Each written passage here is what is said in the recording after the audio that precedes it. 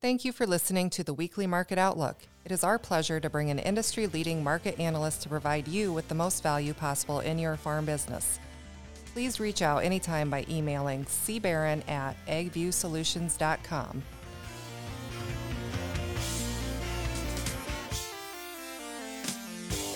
Welcome, everybody, to another episode of the Ag View Pitch. We are heading into a new marketing week. Before we get going, though, I just want to remind everybody about our 19 Minutes podcast that comes out on the 9th, the 19th, and the 29th. We've got a lot of great episodes out there.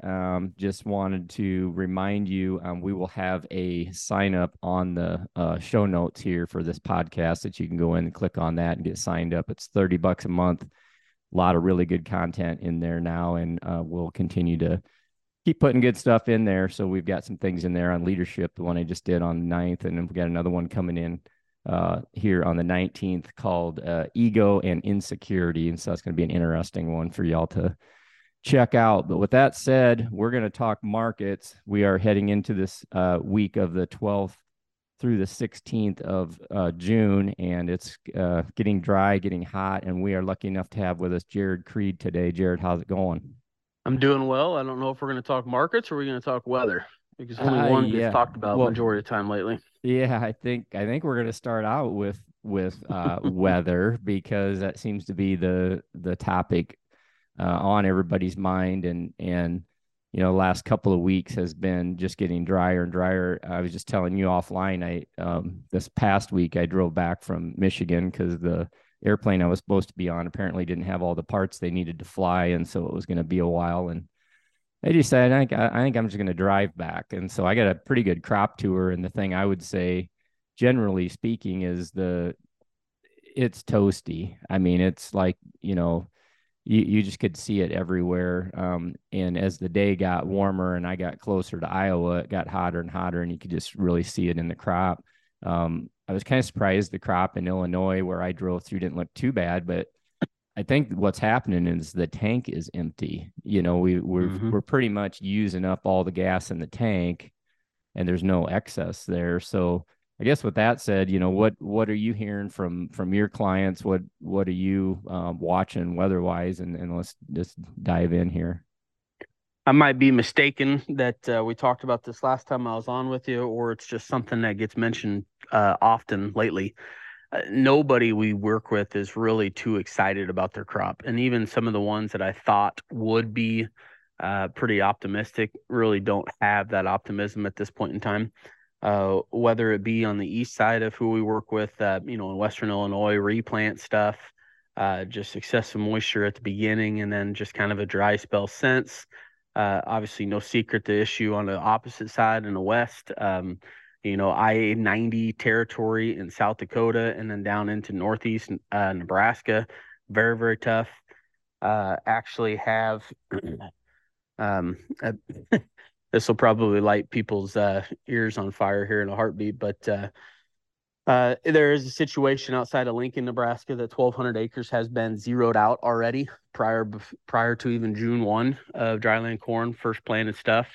Lots of anhydrous burn, absolutely no rain to speak of.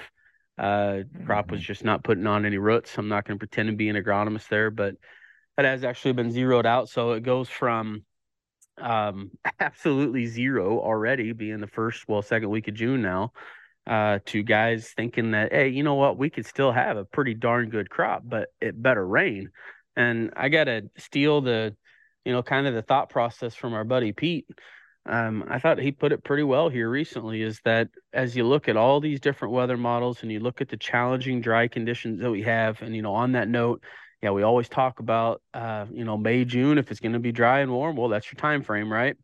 I just wonder if that's sneaking up on anybody on the idea that this May, June stretch, I mean, does anybody really want the driest May on record? That's what we had. That's what your backyard had. You know, Waterloo ended up having the driest May since like 1994 or something along those lines.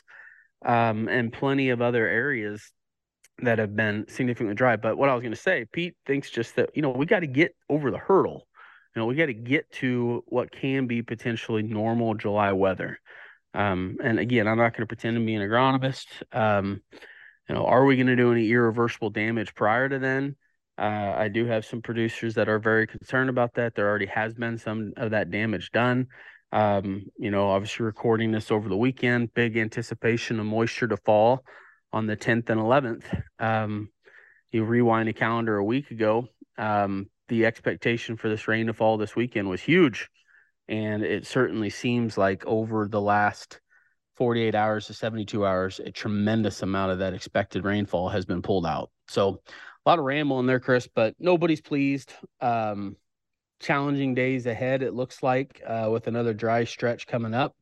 Some of these weather models and I would say weather research firms do suggest that we're going to have, obviously July is going to get warmer, but we're going to get warmer than normal for the first 10, 15 days of July. So we got interesting times on our hands moving forward here. For sure.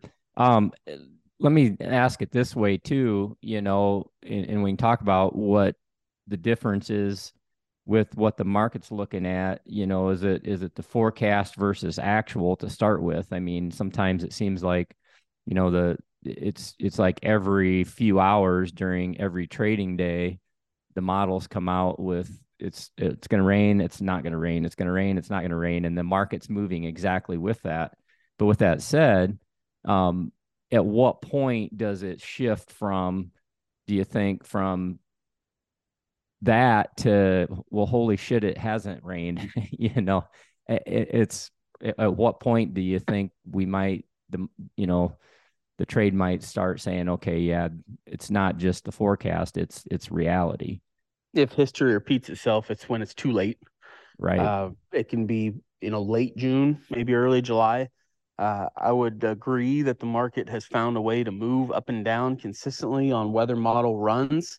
But at the same time, it's also trading very, very poor demand that we have currently. Yep. And it's also trading, continued geopolitical and monetary, inflationary, recession. I mean, you name it. It's just we still have this grouping of challenges that we've never really had all at once before. So there's a ton of different things in the marketplace that's moving us up and down. But I would like to think that fundamentals always do win out, and weather forecasts will be the it'll be the shiny object here for the next couple of weeks. Yeah. And this Sunday night's open, and next Sunday night's open. They'll kind of be potentially trendsetters for the following week. So when you look at the weather versus this sluggish demand, it almost feels like it's been the sluggish demand that's been winning so far. What, talk about what is creating quote unquote sluggish demand. I mean, you've got the, last week's report, you had mentioned offline the Brazilian crop and some of those things. I mean, there's a big supply there, but there's also some issues with demand. Talk a little bit about that too. So months and months ago, we talked about demand of being advertised as, oh my gosh, it's so poor, it's so poor. You know what? At the end of the day, here we are still looking at cash corn, $6.50, $7, depending on where an individual is, $13, $14 soybeans. It is what it is, but it's not the end of the world. Yeah, our exports are not great, and that's primarily driven by Brazil, big crops, and flat out U.S. crops being too expensive. A lot of that being still a sign of tight supplies in the U.S. And maybe a little bit of tight-fisted farmer is helping that as well. But exports is our smallest piece of demand in essence, especially on the corn side. Our domestic usage still continues to be okay. We know that over time, our feed number is going to be challenged just because of the reduction in the cattle herd. And obviously the hog sector is not doing so great right now either. That on the ethanol side, it just continues to churn, maybe not as high as we would like it to be, but it's just not firing on all cylinders, but it's doing enough. It's getting us from point A to point B. So our demand, yeah, it's sluggish. We're just missing, what would be nice to have another 5 to 800 million bushel of demand. And so when you start to bring that into the picture for new crop, just talking about corn here. Yeah, we like 5 to 800 million bushel more demand on corn. On soybeans, we'd arguably like to have a couple 100 million bushel more demand as well. On soybeans, I can make the case that we better not have that demand because we don't have the soybeans to ship anyways. We're crushing as much as we possibly can. On the corn side, I don't want to go as far as saying that we can't have that extra demand because we don't have the supply. But at the end of June, we're going to have our quarterly stocks report that for a long time here, I've had a hunch that we're going to see another greater than anticipated cut to ending stocks. Not really a sign of usage, but a greater, deeper cut in stocks on the heels of last year's crop still being overstated. I've got plenty of different reasons of why to think that. Could be dead wrong. But when you talk about the production issues that we're facing right now versus the sluggish demand, the biggest fear, Chris, is what happens if we do have another issue on production. We take prices higher. Yeah, the farmer gets rewarded in the near term. How much more are we going to kill our demand next year if that really does happen? That scares me. That really does scare me, that all of a sudden you do raise a normal crop and you have reduced your usage again. It's really not that far-fetched to find ourselves in the crosshairs. It could still be this year. It could be next year. Who knows? Of all of a sudden blasting out over a 3 billion bushel corn carryout and a 500 million bushel bean carryout. And fundamentally, then we are way, way overpriced in current markets. So the pull between production and demand is probably going to be more focused on the supply side for the next 3 to 4 weeks. Post 4th of July, if rain falls and we don't have any surprises on acres in the end of June, it'll be focused right back to the demand side of what are we going to do with it all. With that said, on, for the, okay, then quote unquote, what do we do type of question. When you look at the 23, we'll start there, corn and soybeans, and, there's still, like you said, there's geopolitical, there's domestic financial issues and all that kind of stuff. What things do you think, producers on the 23 stuff should be thinking about? Because I guarantee you there's a lot of people listening here that feel like maybe they would feel better if they had a little bit more sold. But, I think everybody kind of sits on their hands a little bit when it looks like there, quote unquote, could be some opportunity ahead. And so, is it just a matter of getting some targets in, or is it more complicated than that for what people need to be doing or thinking about? Maybe we can put a little definition on your listeners. So if you had to guess, Chris, of your listeners, how many do you feel would be carrying some of these add-on insurance programs from area-based programs, whether it be margin or ECO or SCO? Oh, that's a good question. Without pulling up the information and calculating it, I don't know. Maybe no, that's okay. Just maybe 50%. Do you think it's 50-50? Yeah, I was going to say 50% probably. Okay. So you have a little bit of split in what people need to be doing now, in my opinion. Let's just start with anybody that doesn't have any type of area-based programs. I would imagine that would be the grouping that feels a little bit more pressure with the current prices if they don't have enough sold, and probably looking for that next opportunity to possibly catch up. And I do think that catch-up opportunity still can present itself in the next couple of weeks. Don't know what follows that. Is it continued higher prices or lower prices? But I do still think that a guy's going to get another crack at selling $5.50 to $6. $6 might be a little aggressive on the corn side, but I think $5.50 plus is still going to be an opportunity, and expect stronger basis to come harvest. On the soybean side, I think that you got to keep that ratio in mind, 2.2 to 2.3, give or take. And I think a guy might get a crack at selling somewhere around $12.50 to $13 beans as well. So if those prices are profitable, and I'm assuming that it is, if there's something else that has been sold and you're still using a normal yield, it might not be overly profitable, but it's at least an opportunity to catch up, to get yourself back out of the red and maybe looking at least a opportunistic black situation. Anybody with area-based programs here, Chris, 95% type of coverage levels, they don't need to be doing anything. They need to be farming.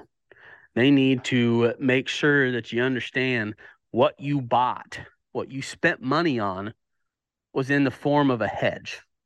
And that's what you have now.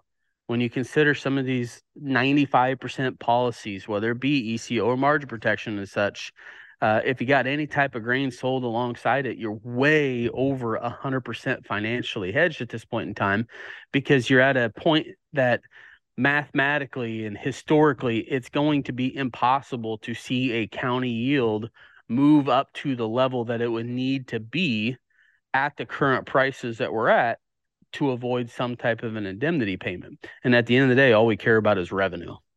I don't care about what the price of the grain is. I care about what the revenue is. And in a situation that you don't have downside risk for a period of time, at that point, if we're trying to sell something, we might just be speculating. If you don't have that risk, why are we selling anything? Wait until that risk profile shifts. It says, okay, yeah, now I do need to sell something. So I think there's quite a dichotomy out there, Chris, of who needs to be doing what and what does that look like. I could make an argument that those with bigger insurance policies should be leaning on the long side. I can make the argument the ones that without those insurance policies and quote unquote undersold need to be ready to be leaning into the short side here in the next couple weeks. And one thing probably plays out as always. Weather markets are typically meant to be sold and demand markets are meant to be respected. And we're certainly not in a demand market right now. We're in a weather market. That's for sure. I'm going to backtrack for just a second here. I forgot to mention, a couple of things. One is last week when that dam got blown up that Russia didn't blow up, or whoever didn't blow it up. That kind of moved the wheat market for a little bit. Is there anything over there that could move the market? It just seems like no matter what happens over there, it doesn't last. It's like they're not paying any attention. So do we just forget about what's going on over there, or is that something? It does seem like an old story, and I guess what we probably need to admit to ourselves now is that it is old news, and the world market, the world grain trade has moved on from that. And I just have to laugh at this. I don't mean this in a negative connotation towards the sad situation unfolding over there, but Ukraine numbers on Friday's USDA report, their corn production was raised 2 million ton. Their corn exports was raised 2 million ton. Their wheat production was raised 1 million or 2 million tons. Their wheat exports were raised 1 million to 2 million tons in the face of all of this continued challenge. I can't wrap my mind around it. I almost feel that maybe the average individual, including myself, that we're being duped a little bit on how widespread that situation is over there. Ukraine's obviously not a small country, not a tremendously huge country. Now starting a counter offensive. Does that tell us that, what are we? Are we back to 80-90% of normal in Ukraine? Or 80-90% of land mass in Ukraine is unaffected at this point in time? I don't know, but you continue to see these little signs that their production was definitely challenged by Mother Nature as well, on top of the war. But at the end of the day, any type of news out of there might have a market impact for 12 hours, but that's about it. Yeah. And you rewind the calendar a year ago, that dam blowing up probably would have been limit up wheat a couple days.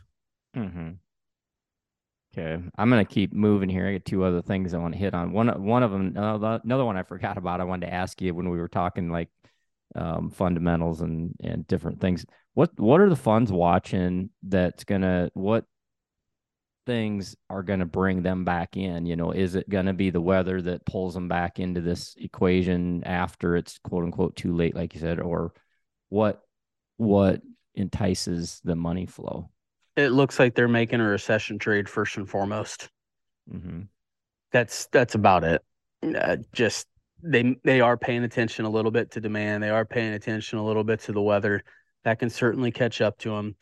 The unique piece about a big fund short position in a market, the only one who can let them get paid, quote unquote paid, is the farmer. the farmer's the big long over the next 6 to 9 months, and the spec to get out has to have somebody sell it to them so they can buy. Mm-hmm. And that's potentially a pretty good stare down here in the next 6 months, given what prices have done relative to insurance and production question marks and a big short position already in place. But they're really, Chris, it's just a lot of the trade. It's still light in volume, not anywhere near the amount of participation from outside money that we've experienced in years past. But all the betting positions right now is just betting on recession. Mm-hmm. And it's pretty amazing to continue to hear that recession trade talk when you look over at the equity market and trading what we're less than 10% off of our all-time highs now in the equity market from 3 years ago. Pretty amazing. Yeah. Interesting. So I kind of want to wrap up with, and I didn't mean to jump around and hit Ukraine and the funds, but I forgot to ask that when we were talking other stuff. But so we talked 23 and some things that people need to be thinking about and probably working into their plan. The last thing I want to hit on is 2024. If we do get continued crappy weather in terms of no rain, and that starts to move things a little bit, at what point does Jared, if he puts his farmer hat on, think, I maybe need to start looking at a little bit at 24? Because there's a tiny bit sold, but like most people are at zero. And is that something to watch? Yep. We might be going, the average guy might have 15-25% of their 24 crop sold before the end of June, actually, if we do get some type of weather market. And a lot of that is on the heels of what you're seeing nitrogen and P&K prices do. Anybody with summer fill capabilities on nitrogen, I think we can get it under 4 now. That's a pretty darn good conversion margin, anywhere from $5 to $5.50 corn, right? Mm-hmm. On the soybean side, it's just not that easy. I guess I'm not afraid to admit I don't know exactly what we should be doing in 2024 beans.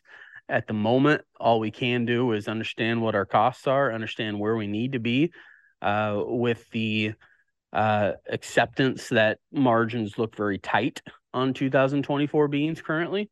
Mm-hmm. But on corn, they look a loss to me. Yeah, oh, yes. Maybe, that'd be the better way to put it. How about entire farm margins look tight? Yeah. But on 2024 corn, I think let's just use round numbers here that folks should consider punching into their spreadsheet, into their head, comparing their costs. $5.50 December 24 corn futures. Not really that far fetched. Or maybe it's even 540. What does that do for a producer? I mean, just do simple math there, no basis.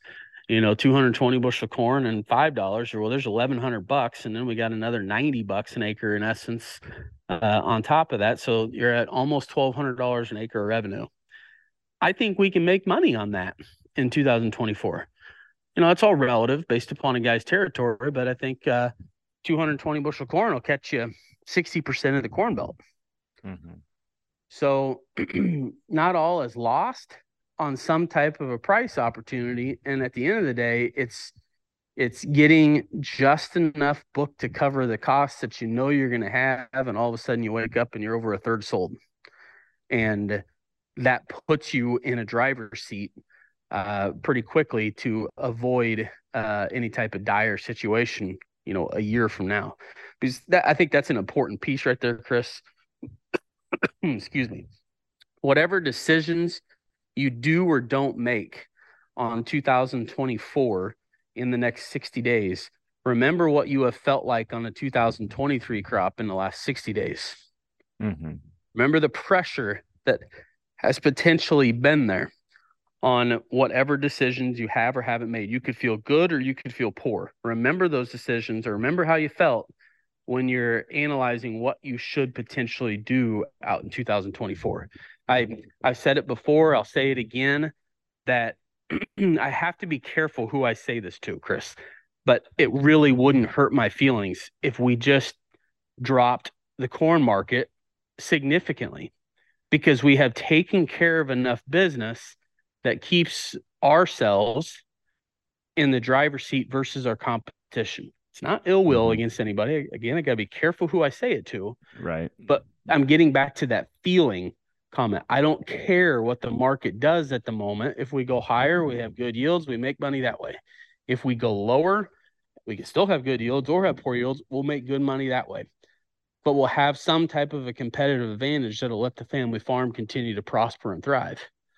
So well, that's just it. Remember what an individual feels like now is probably important, how to address what they should or shouldn't do for 2024.